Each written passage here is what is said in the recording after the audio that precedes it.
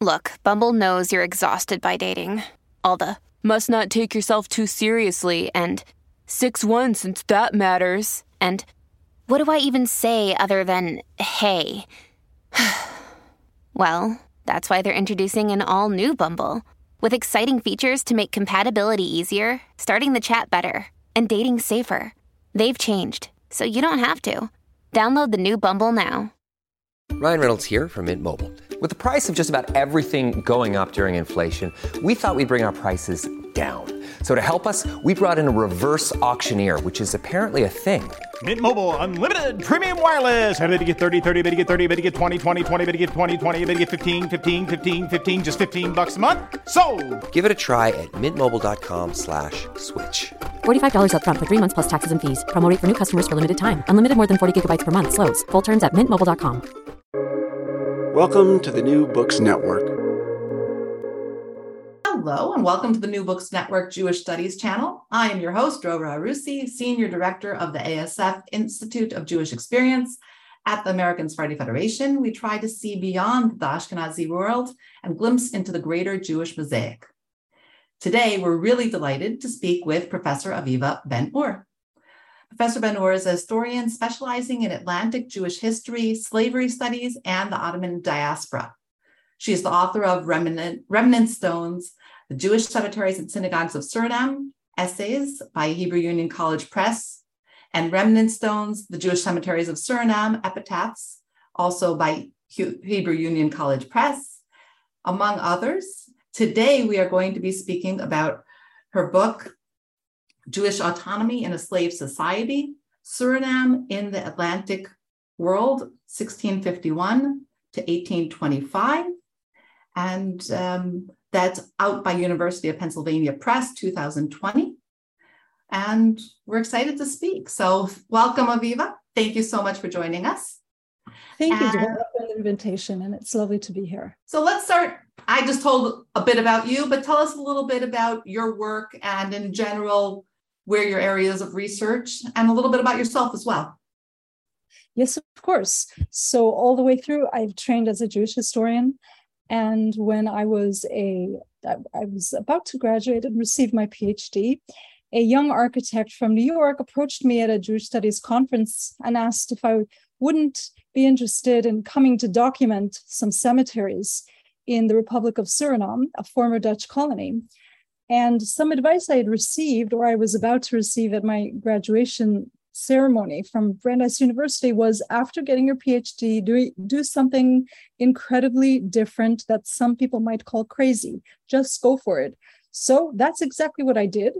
And I signed on to the project. And I went to Suriname a total of 3 times with her and without her afterwards, documenting these Jewish cemeteries in the midst of a rainforest, and some of them were also in the capital city of Paramaribo in Suriname. So that sparked my interest in Suriname. And before that, I had specialized in the Ladino-speaking Jews of the former Ottoman Empire who immigrated to the United States. So I don't know how many people listening, how many of our listeners know that Suriname actually had a pretty vibrant Jewish community. And you actually, I'm quoting now, that the history of Suriname's Jews were a constitutive force in shaping the Atlantic world. Can you explain that a little bit? It's a pretty strong statement.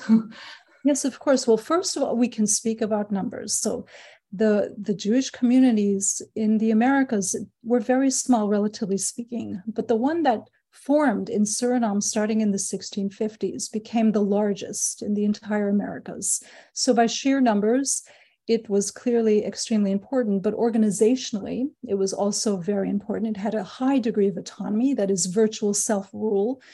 And by constitutive, this is a fancy academic world, meaning that Jews were not they were not present in society and contributing to it or impacting it, but rather they were a part of it. They constituted part of society. It was suggested to me, the term, actually by a reviewer. And so I had to look up the background to the term. And it is a very trendy term to argue that it is a way to move away from the apologetic model that says, oh, we have to study this group because they were very influential, they were impactful, they made a difference. But this is apologia. We should study this group because they were a part of colonial society, and we need to understand colonial society as a whole. So in my book, I tried not to, it was a very kind of a conflicted moment for me, because I wanted to look at Jews as a force apart. And in many ways, they were a force apart. The autonomy that they negotiated for beginning in the 1650s was unparalleled in the colony. No white people had the number of privileges that the Jews fought for. So, and of course, they spoke a different language. They were of Iberian origin, so they spoke primarily Portuguese, but also Spanish. They eventually learned the Creole language known as Suriname-Tongo, which is the national language, one of the two national languages of the Republic of Suriname. And in that sense, they were actually very integrated into the colony as a whole. I argue in my book that the institution of slavery had a very important function in integrating Jews into broader society, so that when you study the history of Suriname, you can't avoid Jewish history. This is actually an argument first made by David Nassi in the 18th century. He was a philosopher, a physician, a pharmacist. He was a jack of all trades, but a real Renaissance man with a classical education. And he wrote a history of Suriname. And in this history, he argues you can't do the history of Suriname without looking at the Jewish people. And I think that there's also something you talked about, the slavery as being part of the community.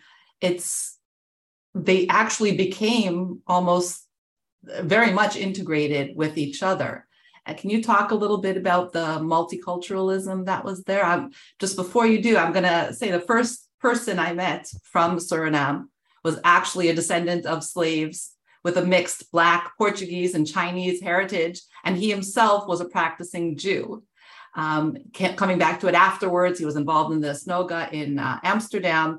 And I just found it fascinating that he was a Jew by birth, and yet a lot of them went to church and to synagogue. So now you should be speaking about this, not me. So if you could expand a little. Your example is very wonderful. And that ecumenicism that you have just described is very typical of Suriname. It's also, more broadly speaking, typical of the Caribbean. So Suriname, like many parts of the Caribbean, is a multicultural society. It is the home of major indigenous tribes, including Arawak and Carib Indians. Thereafter came Europeans and also forced migrants from West Africa. And after that, as your friend suggested, came indentured servants from Asia, from South Asia, and from Southeast Asia in place of slavery.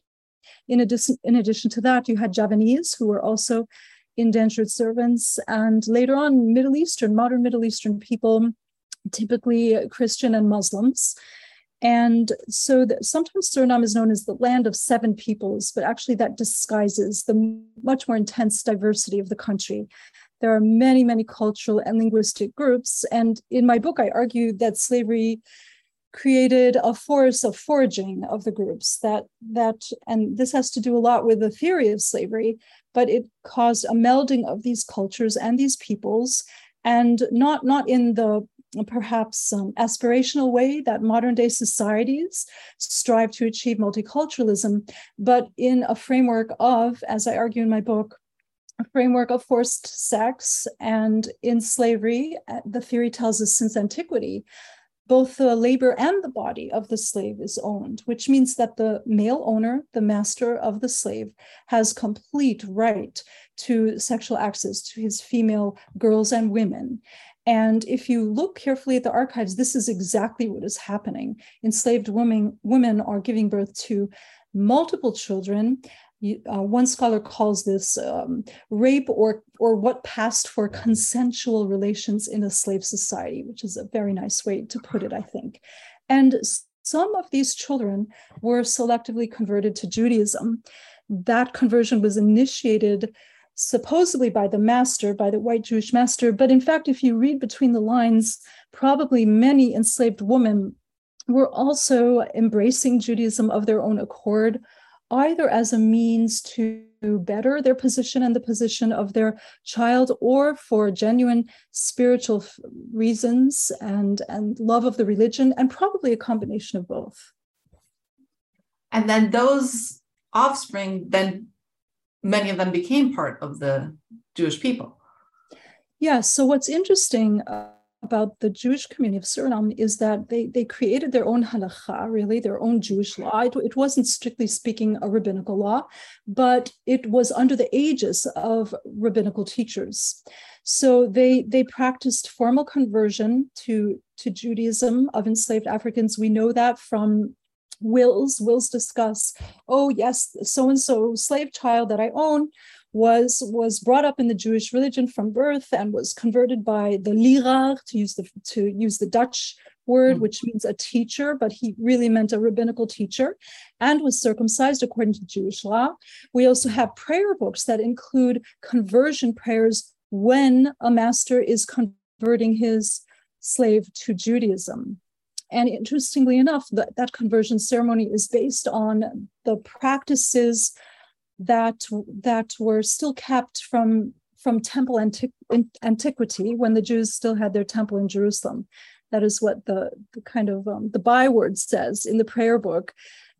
Bisman Beit HaMikdash, when the temple was still standing, this is how we also converted slaves to Judaism. So in a sense, the conversion was very conservative, very rabbinical, but in another sense, it was a breakaway, because these were patriarchs, these were males, Jewish masters who were claiming that their children born to African non-Jewish women were Jews, merited being Jews.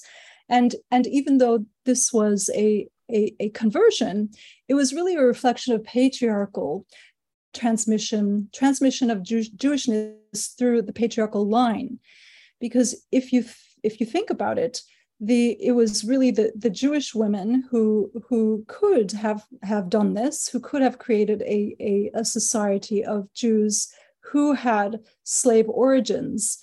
But the Jewish women in the colony, their task was to preserve sexual purity, so that if they ever had sexual relations with people of African descent, who most of whom were enslaved, and they did, there is signs that they would be immediately expelled from the colony. And that did happen on record.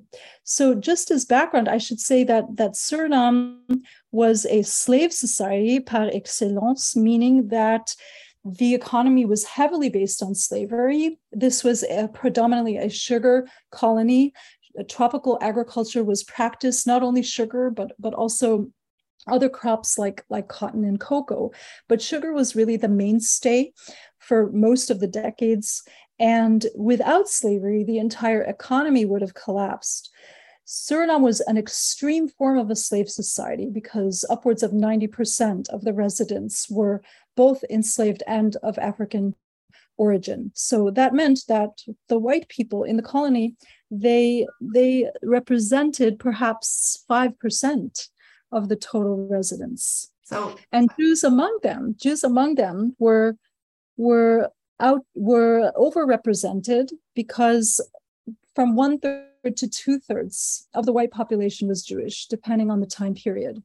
And this is unprecedented and unparalleled. Only in Curaçao do you come close, where 1/3 of the white population was also Jewish. So you talked about the colony, and in reading the book, can you explain what that means, the colony? Because can you draw us a picture, maybe obviously orally, of what the Jewish community looked like in the 1700s? You talked about Paramaribo, but that's not necessarily where they were all living. Can you? Yes, so a colony, of course, refers to, in this case, a European power extending its reach of influence and subjugating a foreign land, subjugating its people and also its natural resources. So in this case, the English first colonized Suriname in 1651, and the country is named after a flower that grew along the shores of the Suriname River called the Suriname flower. It's an indigenous name, actually. Then, yeah, that's very pretty. Then in 1667, the Dutch, in a battle against England, and it was England by that time, not yet Britain, they conquered, and it became a Dutch colony, and Suriname remained a Dutch colony virtually without interruption until its independence in 1975. Between 1799 and 1815, off and on, it once again became, this time, a British colony. But for most of its history, for most of its colonial history, I should say, it was Dutch. And it was very difficult for the Dutch to convince Dutch Europeans to migrate and help colonize this new land, partly because there were a lot of jobs open to Dutch Christians, and the economy in the 17th, 18th century was doing fairly well. So the people that they could convince to colonize were actually Jews, because Jews were barred from the four main areas of trade in what became the Netherlands. Let's just call it the Dutch Republic. They could not serve in industry, in agriculture, for example, in the military, by and large. And they could, however, seek their fortunes abroad. And this is actually one great impetus for the founding of Suriname's Jewish community.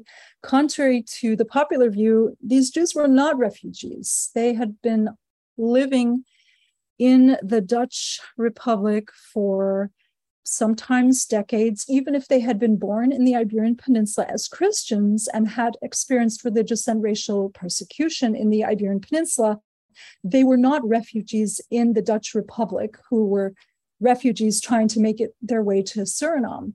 They had settled in the Dutch Republic. They had formed a fledgling community there, but it was getting overcrowded. So they needed to find new places for settlement.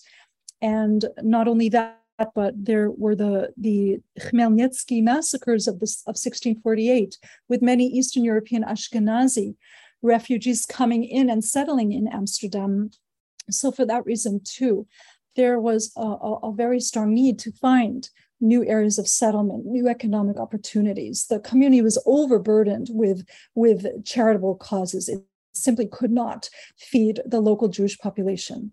So Suriname offered a very promising opportunity for the leaders and also for the migrants, the Iberian migrants in the Dutch Republic who signed on for this plan. And there was actually an application process at certain points in history where you could write a brief letter explaining your situation and why you were so desperate and how many hungry children you were failing to feed, and you would be selected as a colonizer. And so then they came there. Were there economic incentives for them to come?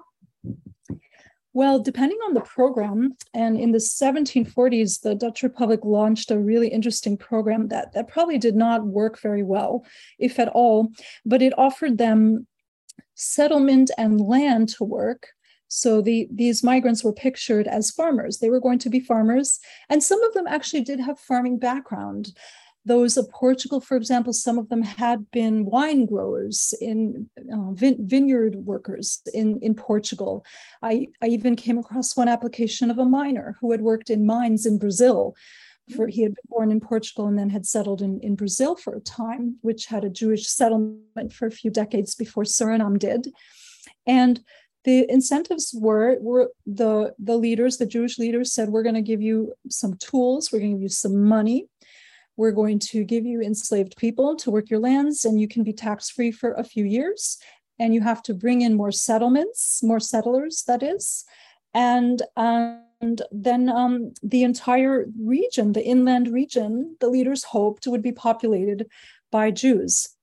This inland region centered around a Jewish village called Jodensavanna, which was formally established in 1685.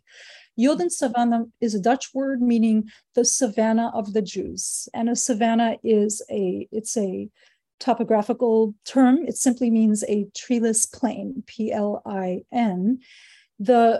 It was an area that was very good for establishing a village, but not very good for establishing agriculture because the soil was very, very sandy. But there, the Jewish community in the 1680s established a synagogue, two cemeteries, one in Yodin Savannah, one about 2 miles away, both of which we documented in the late, let's see, when was this already? Late 1990s, early 2000s, and schools. And surrounding Yodin Savannah, the village of Yodin Savannah, were plantations owned by Jews. They typically bore Portuguese and Spanish names. For example, Boa Esperança, a Portuguese term meaning the good hope, or Hebrew terms derived from the Bible, like Machanaim, which of course is a place name, an encampment place in the Hebrew Bible. And these plantations were owned by Jewish men, although some were also owned by Jewish women. And in fact, several of the owners were Eurafrican Jews. In other words, Jews of dual African and European ancestry who were bona fide Jews. Many of them were actually not converts to Judaism. By this time in the late 18th century, they were actually born Jewish. One of them, a very interesting woman by the name of Rosa Judia, meaning Jewish rose. Yeah. Rose Jewish. That's a great name. Okay, so let's go back to the title of the book for a minute. Jewish Autonomy in a Slave Society. I'm curious how you came up with the title. It's almost a paradox there. Tell us a little bit about that. And that is a really good word that you use, paradox. When you study slavery, it is ridden with paradox. And slavery, of course, is a prehistoric human institution. It is found in every sedentary society known to us as historians and archaeologists as well, and even nomadic societies. Many or most of them, or all of them even, had the institution of slavery. So Suriname in many ways is very typical of diachronic slavery, of the slavery that we know through time, that scholars have studied through time. And it, as I mentioned before, it is ridden with contradiction. Maybe I can talk about that at another moment, but I just want to stay on point because you asked me about the title. Mm-hmm. So the situation in Suriname is that a group of people's success depended on the subjugation of another group of people. And that is actually an attribute of slavery. That's how slavery institution works. Slavery institutions work exactly in that manner. One subjugation causes the flourishing of another group. And I wanted to highlight that seeming contradiction, that paradox. And I also wanted to get away from identity. So when I came of age, when I went to college, the important way of understanding human beings was through the lens of identity, culture, language, race, ethnicity, as it was called then and still is. And therefore, the first instantiation of the book, I thought, oh, maybe I'll call it Jewish Identity in a Slave Society. And I said, no, I want to get away from this because, of course, the Jews had their own distinctive culture. Of course, you have to be fluent in Hebrew, Aramaic, Portuguese, Spanish to understand these Jewish people and read their sources. And yes, it's distinctive, but that's really not the heart of the story. The heart of the story is something political that is going on, and that is autonomy. That is that Jews as a group, their leaders aggressively campaigned for privileges with the English and then later with the Dutch authorities. And among those privileges was the privilege of owning their own village, which became known as Yodin Savannah, a village where only Jews lived, ostensibly, although, of course, the majority population was of enslaved African origin and non-Jewish background. And also to have their own tribunal. That's another very important, a central part of Jewish autonomy is the privilege of living by your own rules. That's what autonomy actually means. It means self-rule, and which meant that they could not only govern themselves, but according to Jewish law, both religious and secular, but also compel their Jewish constituents to follow Jewish law. This is written into the bylaws of the privileges. The governor actually said, if there's anybody in the Jewish community who violates Jewish law, we will come in and we'll expel them. We'll help you out. We'll help you punish and expel them either from Yodin Savannah, the village, or completely from the colony. And this privilege, and there were many more, the privilege of having your own school, the privilege of maintaining your records in your native language, which was for the most part Portuguese and secondarily Hebrew and Spanish. There were many other privileges, but this was truly unparalleled. There was no white group in the colony that enjoyed these privileges. There were a couple of Messianic white Christian groups, the Labadists, notably. They had autonomous privileges and they had a rural settlement, but it very soon disintegrated and the people were killed or died and it fell apart and they were never heard from again. So you really have to look outside of the white population to find anything remotely parallel to the autonomy that Surinamese Jews enjoyed. So I looked at the example of indigenous people and also Maroons. Maroons are people of African ancestry who manumitted themselves by running away from the plantation to the surrounding rainforest. And they founded their own civilizations in the surrounding rainforest. They still exist today. There are 6 tribes of Maroons today in Suriname. Their traditional lifestyle is greatly endangered, but they are still there. And they have an amazing oral tradition, also wood carving tradition, that Richard Price, among others, have closely looked at, the anthropologist Richard Price.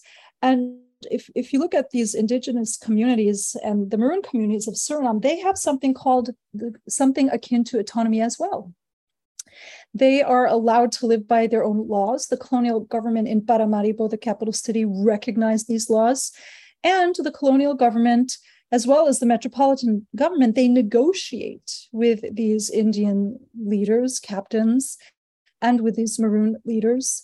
And in the case of the Maroons, the colonial government even pays tribute to the Maroons by once yearly bringing them tools and luxury items in exchange for the promise of Maroons to help hunt down runaway slaves and protect the borders of the colony. So that is autonomy, and I think it's very significant that the closest group, structurally speaking, to the Jews are actually not whites at all. They are indigenous people and Maroon people. Yeah, and I love the way that you played with that, and thank you for explaining that. So you gave us a lot of information here. Let's talk a little bit about the methodology for a moment. I know that one of the synagogues, at least from Suriname, was brought to the Israel Museum. And so I'm assuming there isn't much of a Jewish life left there in Suriname, and the man I met also had left. And I know that there is a decent community in Amsterdam from there. So I know you started with the graves, you mentioned that. Where else did you get your information from, and what methods did you use?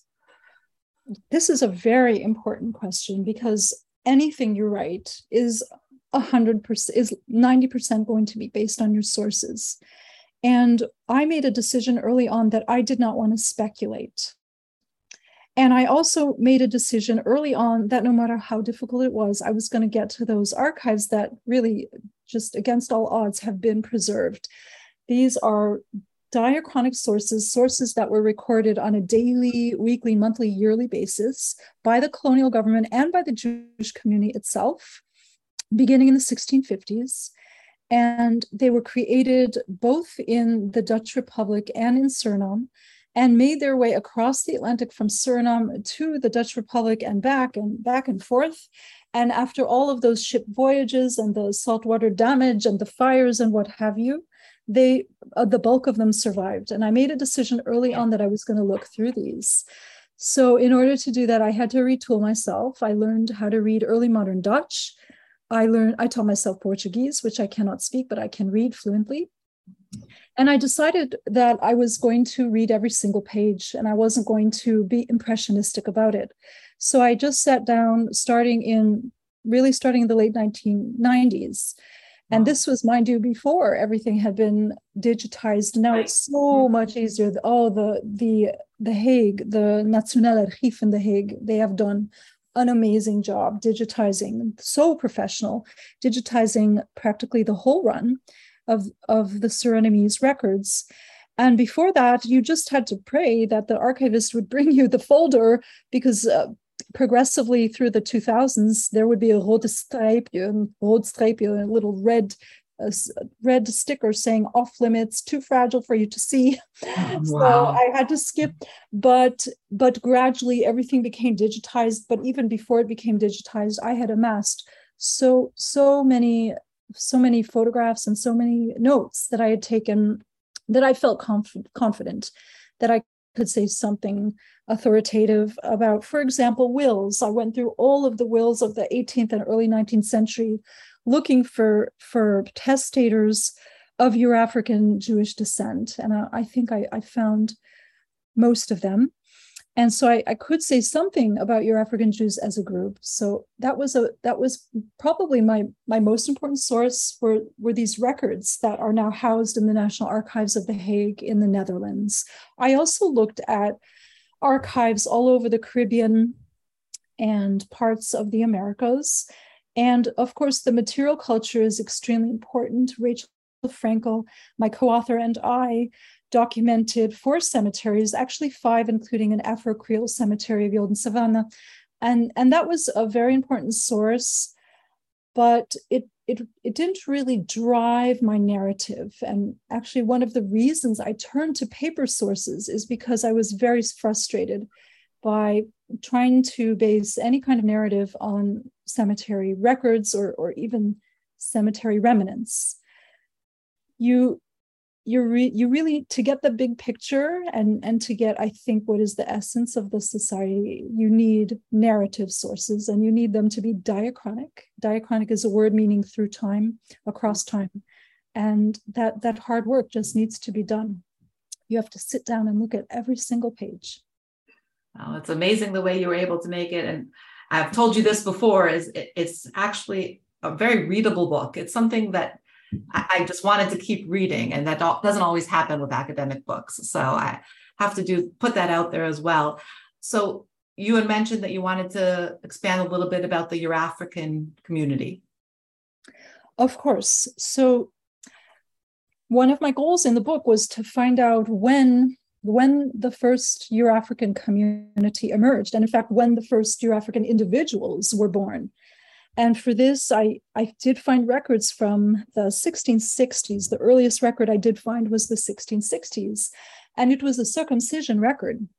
And in this circumcision record, you see references to a baby born by the name of David Judeo or Judeo, depending on your pronunciation, right, Portuguese or Spanish. And it's very curious because a Jew would not be named Jew. It's obvious that they're Jewish. Why would you name them Jewish? And so what I found out through many, many sources and putting 2 and 2 together is that Judeo or Judeo, this was a kind of like a byname for a convert, for a person of African ancestry who had been admitted formally to the Jewish religion. And he was circumcised, David Judeo or Judeo. He was circumcised in the 1660s. There were many other Judeos after him. Another last name that was very typically Euro-African Jewish is Pellegrino, which means pilgrim in Portuguese, or Pellegrino or Peregrino, depending on it. The name in Spanish and Portuguese is spelled multiple ways and pronounced multiple ways. And the last name Peregrino was used as a convert name in the Iberian Peninsula for old Christians, people of undiluted Christian ancestry, who converted to Judaism. They also assumed the last name Peregrino. Peregrino means pilgrim. And so in a way, it was like a spiritual pilgrimage journey that they undertook in order to convert to Judaism. But in a slave colony, Peregrino had the additional meaning, I think, or maybe even the exclusive meaning of being a convert of non-Jewish African descent, a convert to Judaism. And it was a marker of difference. And the Jews who bore this last name, they were completely cognizant of the meaning of their last name. And when they petitioned the Jewish leaders of Suriname for charity, they would make puns on their last name, because Peregrino can mean not only pilgrim, but it can also mean foreigner or stranger. And they would quote from the Bible, and they would say, have mercy on me, I'm in need of charitable assistance. And don't forget the admonition from the Hebrew Bible that says, do not turn away the peregrino, do not turn away the foreigner. So these are individual anecdotes, but as a group, you can say that probably the majority of Jews by the early 19th century in Suriname had some degree of African ancestry, however attenuated. And you can see this because the presence of Euro-African Jews started to affect the legislation of the Jewish community. Already in the 1730s, you start to see laws in the Ashkenazi community of Suriname that designated a second-class status to Jews of African ancestry who were labeled as congregantes. In Portuguese, they were labeled as congregantes. The Ashkenazim, now I'm actually forgetting the term, but the Ashkenazim had another way to designate them. They were clearly second-class members of the community. They were bona fide Jews, but they had to sit in the margins of the synagogue. Or if they were female, they had to sit in the back of the balcony. Typically, they could only marry former congregantes, former people of slave origins and African origin. And those two factors, of course, overlapped. If you were of slave origins, you were typically of African origin.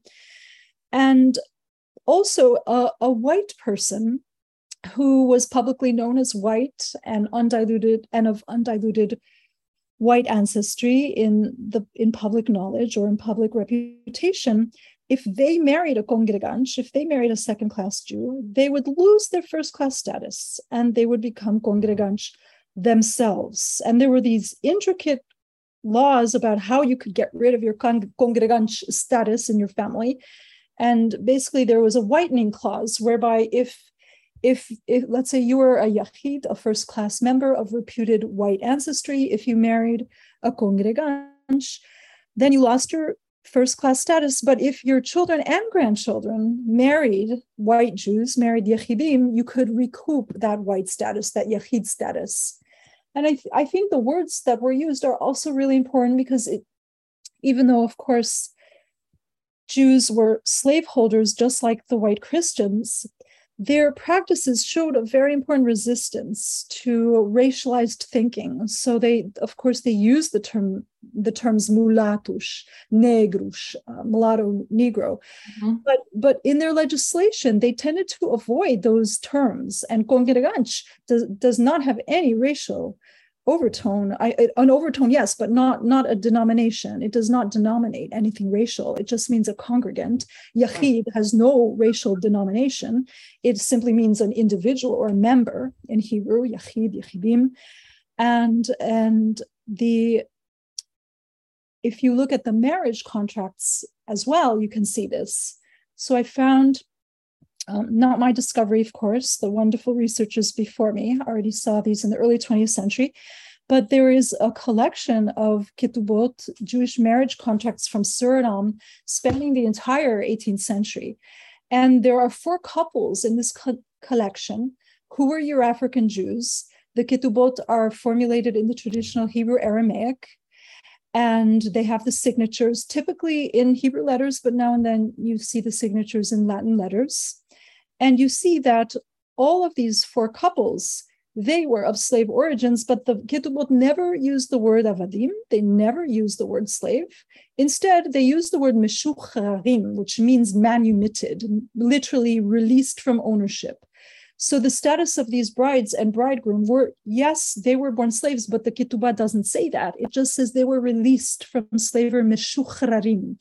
They were manumitted, and they, needless to say, they had huge opulent dowries. They owned slaves, they owned jewels, they owned agricultural tools, which of course speaks to the upward mobility, both social and economic, that many Euro-African Jews enjoyed. And I argue in my book that this happened because many Jewish masters of reputed white status could not bear children because in Suriname, first cousins tended to marry first cousins.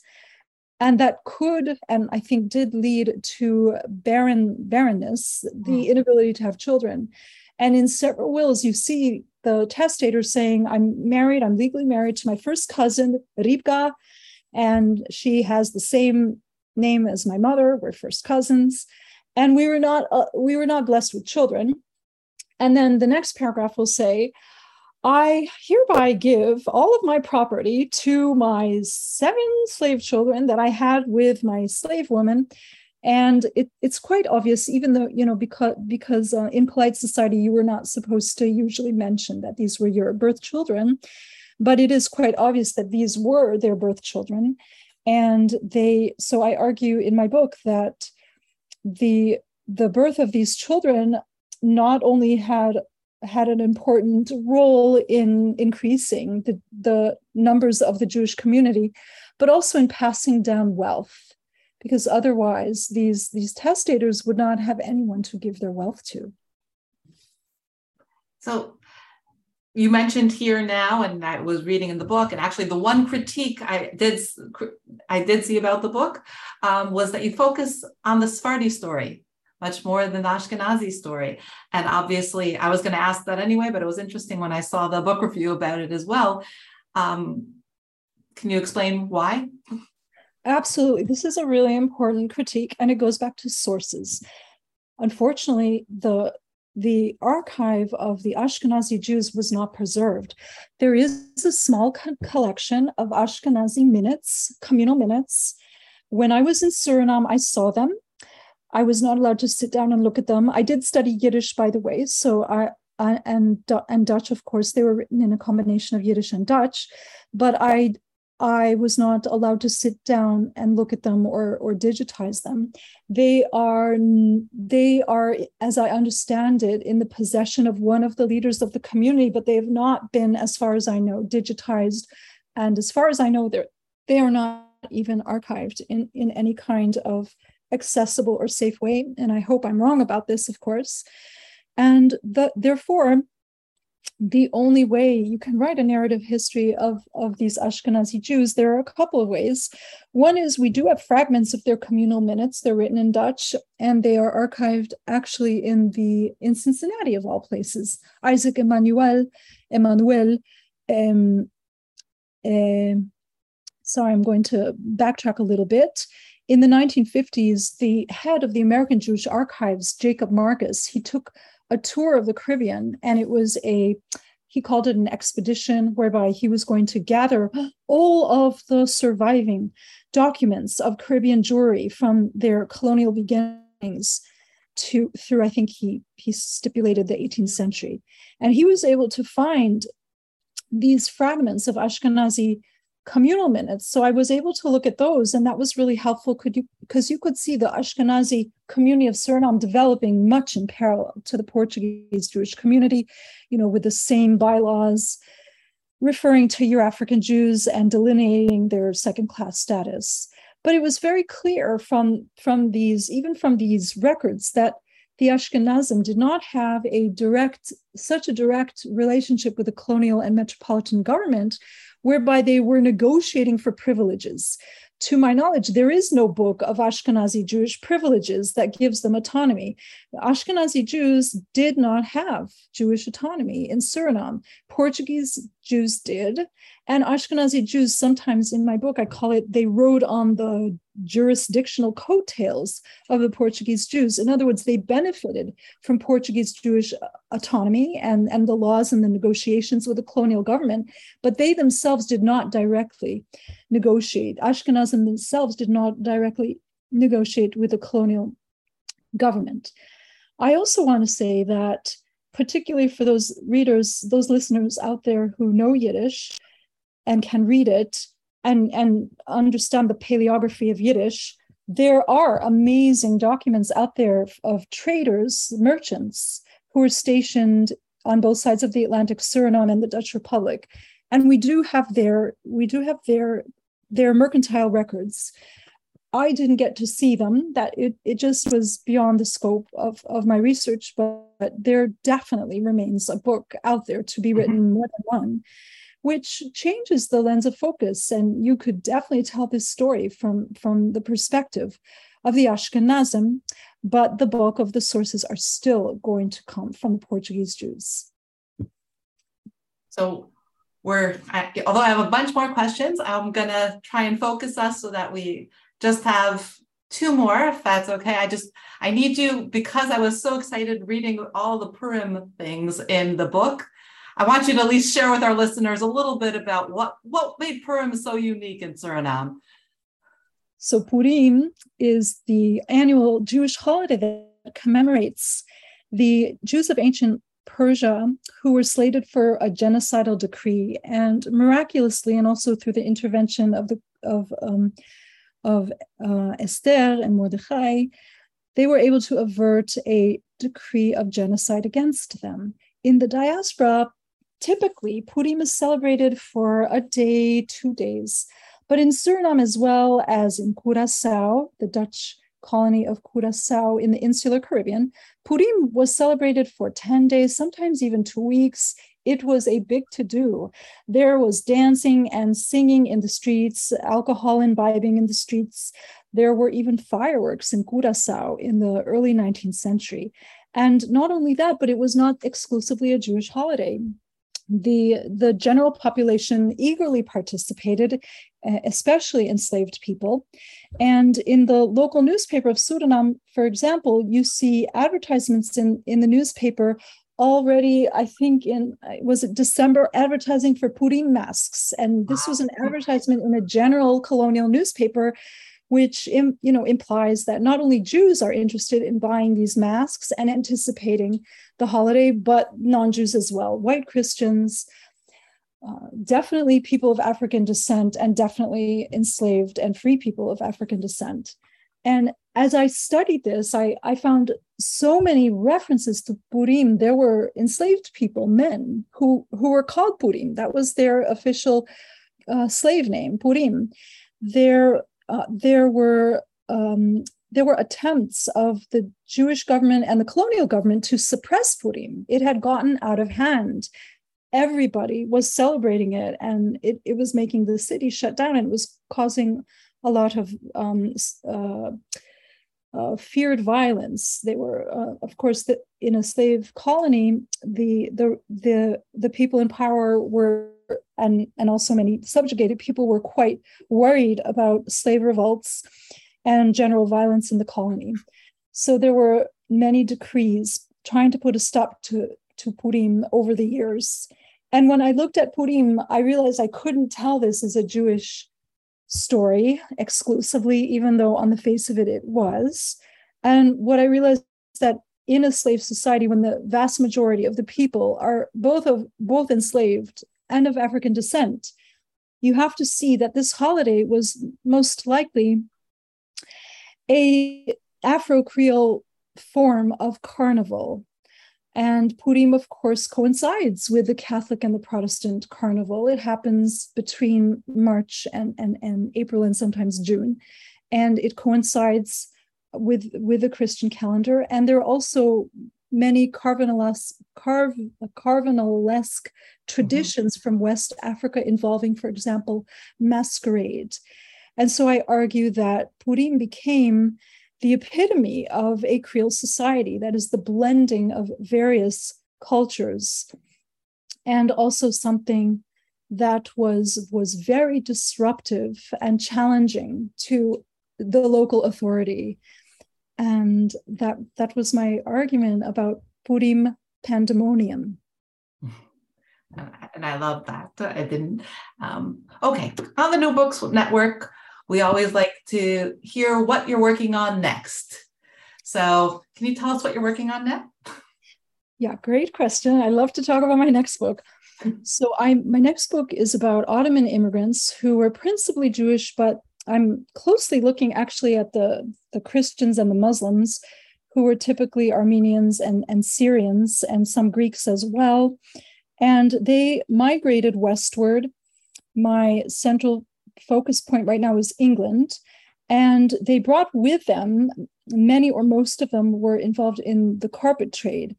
And in England, they imported the carpet trade. They also helped change immigration laws of naturalization by negotiating with the British government and allowing Ottoman aliens, so enemy aliens, to become British through all of these loopholes that, in consort with the government, they invented.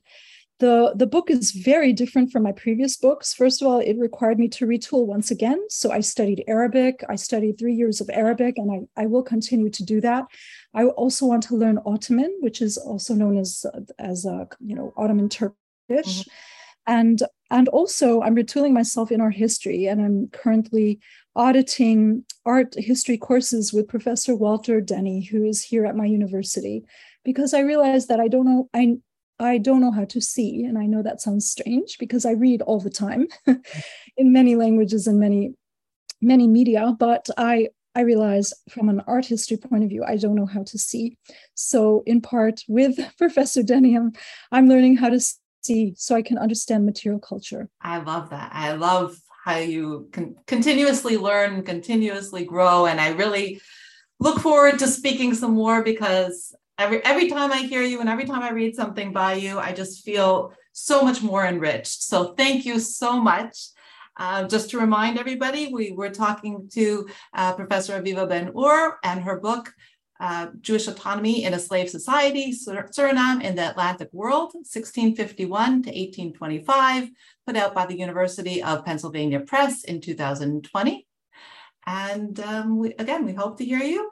And we hope to have you all back with us. And for those listening who want some personal accounts about the Jewish mosaic and the greater Jewish experience, I also encourage you to listen to the ASF Institute of Jewish Experiences podcast, Reclaiming Identity, which is on Apple, Spotify, Google, and on our website. So thank you again. Have a Shana Tova. And thank you so much, Dora. It was a pleasure. It was all mine. Have a great day.